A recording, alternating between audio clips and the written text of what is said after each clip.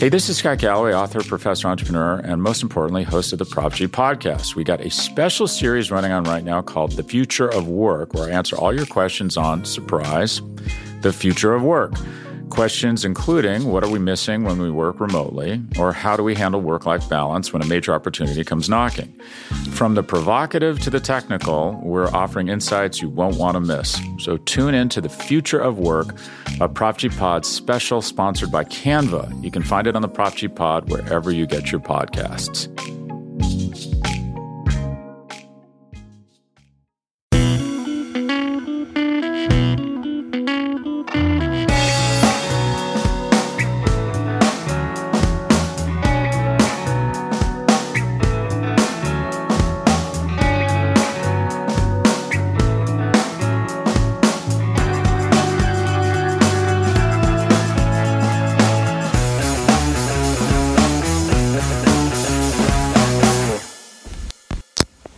Hey everyone, how's it going? It's Anthony Cosenza with the Orange and Black Insider Bengals podcast and CincyJungle.com. I hope you are doing well and getting set for a fun weekend ahead for whatever it is that you may be doing. I wanted to get back on CincyJungle.com's Facebook Live page and talk a little bit about what the Bengals are doing, how things are looking, and what seems to be ahead as the Bengals are concluding mandatory minicamp this week. The big news really, I guess on the negative front, if you want to knock that out first, and by the way, if you have some questions or comments, leave them here. I'll try to get to some here. The big news really is obviously Jonah Williams and how what the injury there is. There are indications it might be a back tweak. It doesn't seem to be something as of yet that is very serious. It seems to be something that is there's no crutches, there's no slings, there's nothing like that. So that, I guess, on one hand is a good sign, but there's also some talk that the Bengals haven't even had him speak with the medical staff yet. So there's kind of a lot of mixed signals there, but that's kind of one of the big pieces of news, along with Clint Bowling also still rehabbing and being out of the lineup. So that has caused a shuffle on the offensive line. Different players are doing different things, playing different spots, that sort of thing. So, it's kind of it's been a positive because it has allowed the Bengals to play certain players at different spots and really try and figure out the best formula, especially with the guys who are healthy, and see what they have, especially at the reserve spots. But there are still some concerns about the offensive line, and they really need to build some cohesiveness this offseason if the Bengals are going to do anything worth of note on offense in 2019, because that's where it's going to start. Matt Schultz says Jonah seemed fine on Wednesday at the Taste of the NFL. Thanks, Matt Schultz. Good to know that. I unfortunately was not there, but that is a good sign. It's also a good sign that the team would have him be there. If there was something seriously wrong or something they were trying to really keep under wraps, I would think that they would, probably not have him attend an event like that, or at least not attend for very long. And this may be something just where Zach Taylor's setting a precedent in terms of how he's going to handle injuries and how he's going to divulge information to the media on that front during his time in Cincinnati. So, that just kind of depends on how you look at it, but doesn't seem to be too serious. And, fortunately for the Bengals, they may have dodged a bullet, but we have yet to get official confirmation on that. The other thing that, speaking of Zach Taylor and setting precedences, if you really look at all the headlines, you look at the quotes from the players and kind of what their experience has been over the past couple of months between voluntary OTAs and these mandatory mini camps, it's the energy level. The energy level is definitely ramped up, and it's not just on the offensive side of the ball. It's not just Zach Taylor. It's throughout it's permeating throughout the entire staff. It's permeating throughout the entire roster. There was a recent article on Bengals.com from a good friend, Jeff Hobson, who he talked to Sean Williams and he talked to AJ Green, and they both said on their respective sides of the ball, it's unpredictable.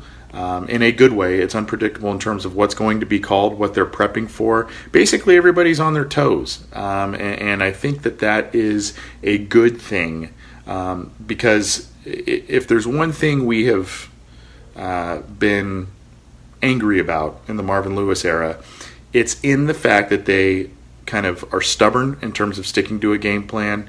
They do not make halftime adjustments. They do not make in-game adjustments. So hopefully this fresh set of eyes, this fresh approach, it sounds like it's kind of doing, at least on offense, it's doing that. On defense, it's almost kind of the exact opposite, right? Last year, Terrell Austin was kind of criticized for being a defensive coordinator that threw too much at one time, and even in one game where he would switch things up and do things that they hadn't even really been practicing, it cost him games. So when you hear guys like Sean Williams, who was coming off a great year last year statistically, when you hear him saying he's rejuvenated, AJ Green is rejuvenated, you've heard things from all kinds of different players. Jesse Bates recently chimed in on some of the stuff. So there is a lot of positivity coming out of Bengals minicamp right now. We'll talk more about that in a second. Go ahead and leave some questions or comments. I'll be here for a few more minutes.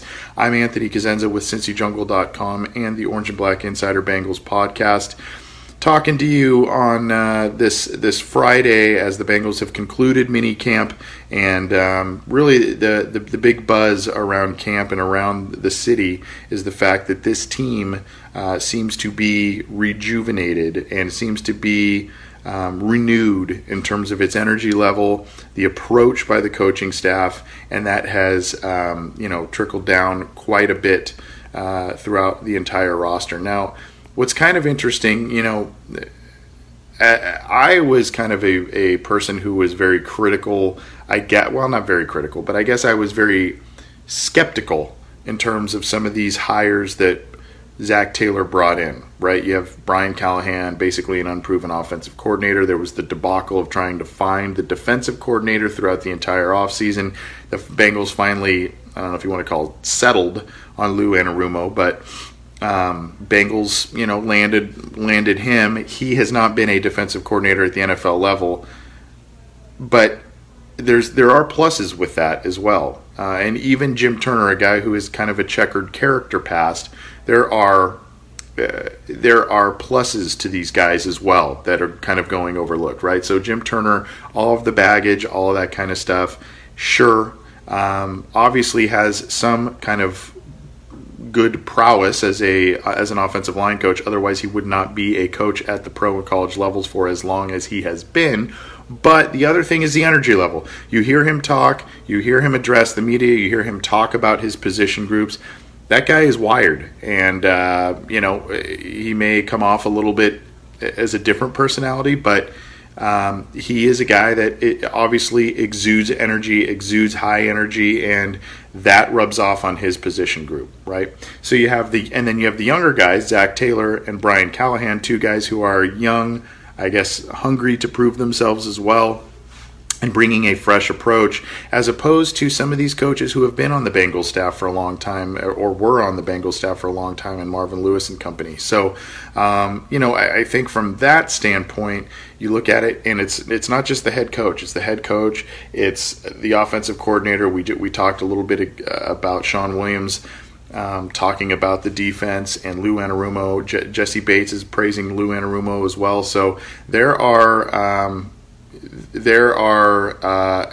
a lot of different reasons to be excited. Joe Clyer says my shirt is ripped. I know, it's right here. I know. I appreciate it, Joe. Appreciate you looking out. I've been at the pool today, so I'm not really worried about my attire. I was more worried about getting some information to you all. But I appreciate you looking out. I'll try and get that stitched up for you. Thanks, Joe. Andrew Bam Greer says, I'm excited about the running backs this year. That, I think, should be one of the most talented groups on this team. in 2019. Obviously, you have Joe Mixon, you have Gio Bernard, complementary strengths. Joe Mixon is becoming quickly one of the most complete backs in the NFL. If you are on Twitter, Brian Baldinger did a nice video breakdown of Joe Mixon recently, talking about how he is a very well-rounded back and should be, one of the top performers if he stays healthy this year for the Cincinnati Bengals in terms of statistics, especially in this system, right? They're gonna go run heavy. They're going to do some things in terms of scheme, play calls that will benefit Joe Mixon. I think, you do the zone stuff, you do the outside reads and whatnot. I think that will kind of play to his strengths.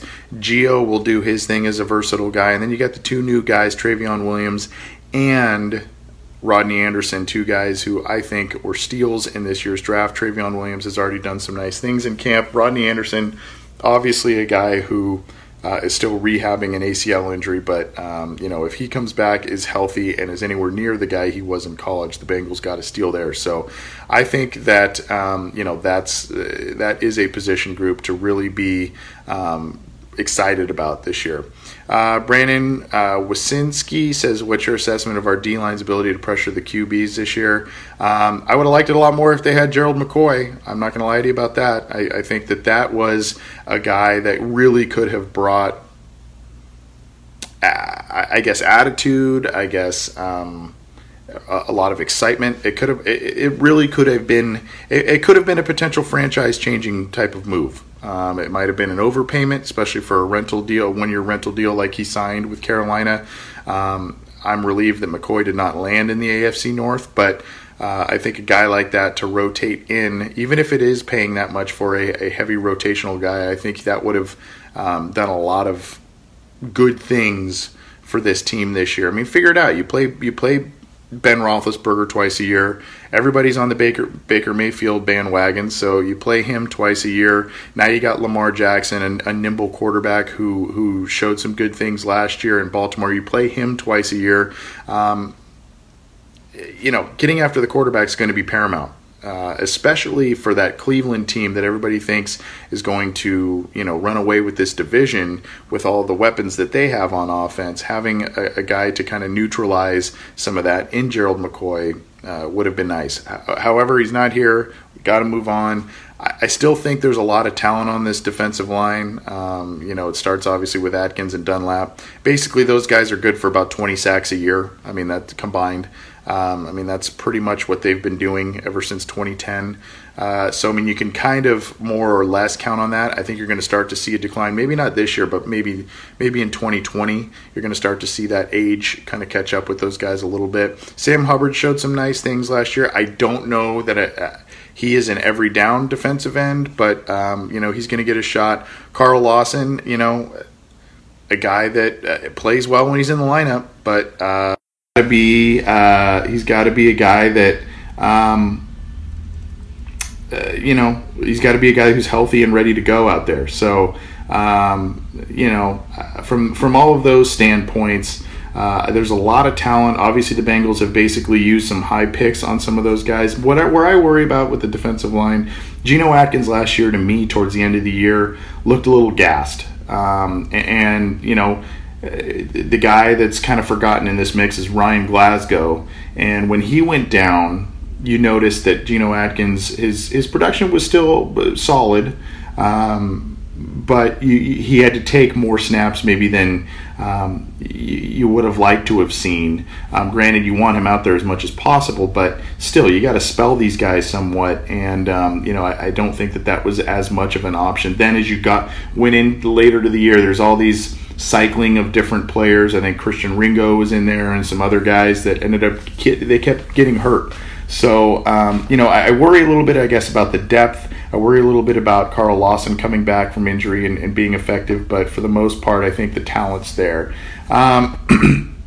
Seeing a bunch of other questions and comments.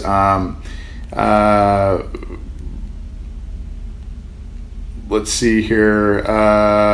Robert Obrecht says, chances are they signed Green and Boyd before camp. I've said this for a while. I think that what they end up doing, and maybe what they should end up doing, I don't know, but what they end up doing is maybe tagging one of them and signing one of them long term. An argument can be made, meaning franchise tagging them next year and then getting one of those deals done this summer. Now, an argument could be made for either or, right? I mean, was Tyler Boyd had a decent rookie season, kind of had a slump in his second season, had the breakout third year. So now you go, okay, was that kind of an anomaly because Green was out towards the end of the year, Eifert was out, all that kind of stuff, or is he starting to show that he is a 1B or a 2A type of receiver in the NFL truly? And I think he is, but some of those guys get paid more than maybe they should, or I don't know. So an argument could be made that maybe you tag Boyd next year, you sign AJ Green to a deal that keeps him in Cincinnati for the rest of his career. You let Boyd kind of play on that franchise deal, and then you potentially work another contract next year. Vice versa can make sense, right? You sign the younger guy in Boyd long term, and you kind of see what you get from AJ this year. You franchise AJ one more time, see if he can still perform at a high level. So I think maybe that's the route you go, or they will go. But I mean, in an ideal world, I'm sure they would like to get both of those guys done long term. Here's my thing. I think there's not really a reason for them not to be able to do that, right? They weren't overly active in outside free agency. They didn't sign Gerald McCoy recently. That would have cost them a lot of money. They have explained to fans through Bengals.com and other areas that they specifically don't do that because they want to retain their own guys before they hit free agency. So there is no real reason, other than them potentially lowballing or being, I hate to use the word, cheap, for them not to be able to hold on to those guys, both of them, or not get those deals done this summer. We've seen that, but we've seen them spend a lot of money in summers before. Last year they extended both Atkins and Dunlap and spent a lot of money there. So that's it. It definitely can happen. I expect at least one of them to get done this summer. We'll just see which one it is. Again, this is Anthony Cosenza with the Orange and Black Insider Bengals podcast, and of course CincyJungle.com. We're on CincyJungle.com's Facebook Live right now. We're going to get out of here in just a couple of minutes. In case you're new to CincyJungle.com, you can definitely keep it to that site for all the news, opinions, analysis, all kinds of cool stuff on that site.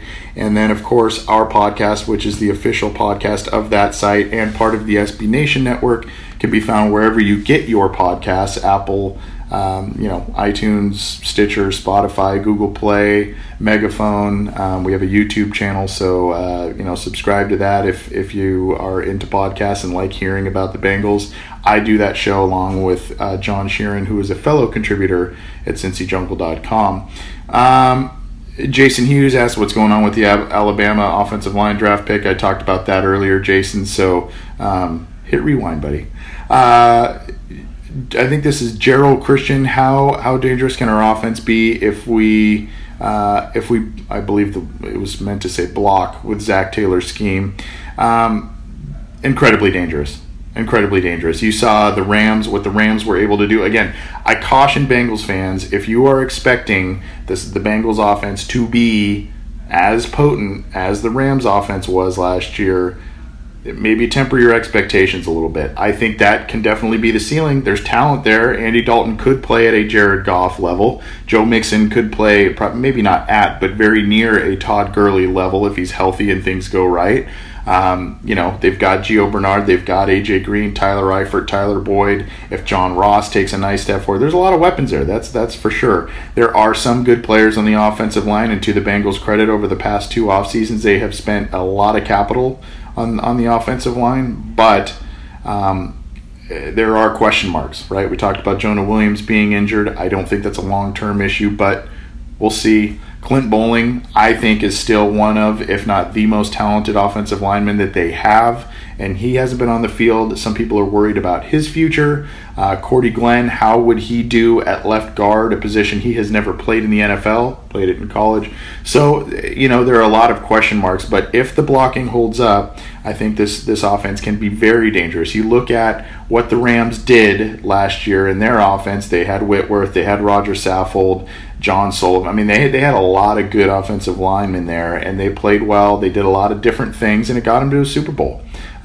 So I think the big thing for the offensive line, I've said this on the show, I said this earlier on this episode, I've seen it, I've talked about it on the website. Cohesion is the key, and I think once the Bengals identify the best five offensive linemen at their respective best five spots, they'll be able to create something that will be very dangerous on offense. I think if the Bengals are slightly above average on the offensive line, even average-ish to above average, I think you're going to see a good season from the Bengals, especially on offense. I think if it's a little more the same of last year, 2017, those two seasons, I think if it's closer to that, I think the Bengals are in for a long year. I think right tackle Bobby Hart's going to be the big one to look at, and we'll see how it goes. I'm going to get out of here in just a second, but Eric Guess, real quick, just to rehash that, do you think we fixed the defense through the draft? I don't know if the Bengals defense will be fixed. I think it will be better, and I think part of the problem, there were two problems last year. Injuries were big, obviously, to many, many starters, and then the other issue is that, as I mentioned earlier in this little video here, they got thrown too many things too quickly, oftentimes in the same game. They tried to switch things up too quickly, and guys got basically confused, or they were running things that they didn't really do in practice. So I think from that standpoint, I think from all of that, you're going to see a defense that is a bit more disciplined. Maybe they don't make the interceptions and the turnovers that they made, those big plays they made early last season. Maybe they don't make as many of those, but I think you're going to see more sound tackling. I think you're going to see guys in better spots. They're going to be able to get off the field a little more frequently, and that, in turn, obviously helps the offense and point opportunities there. So that's kind of my take on the defense, and you're hearing a lot of good things from Dre Kirkpatrick, Jesse Bates, William Jackson is energized. I mentioned Sean Williams. All those guys have said a lot of good things. Anyway, we're going to get out of here, but the bottom line is the Bengals have done a lot of good things through these first couple of camps. There are some injuries to worry about, but for the most part, the players seem re-energized, and that is good news based on what's happened. Again, I'm Anthony Cosenza with CincyJungle.com and the Orange and Black Insider. Keep it to CincyJungle.com for all the news, opinions, analysis. Check out our podcast while you're at it. Thanks, everyone, for tuning in. Have a fun and safe weekend.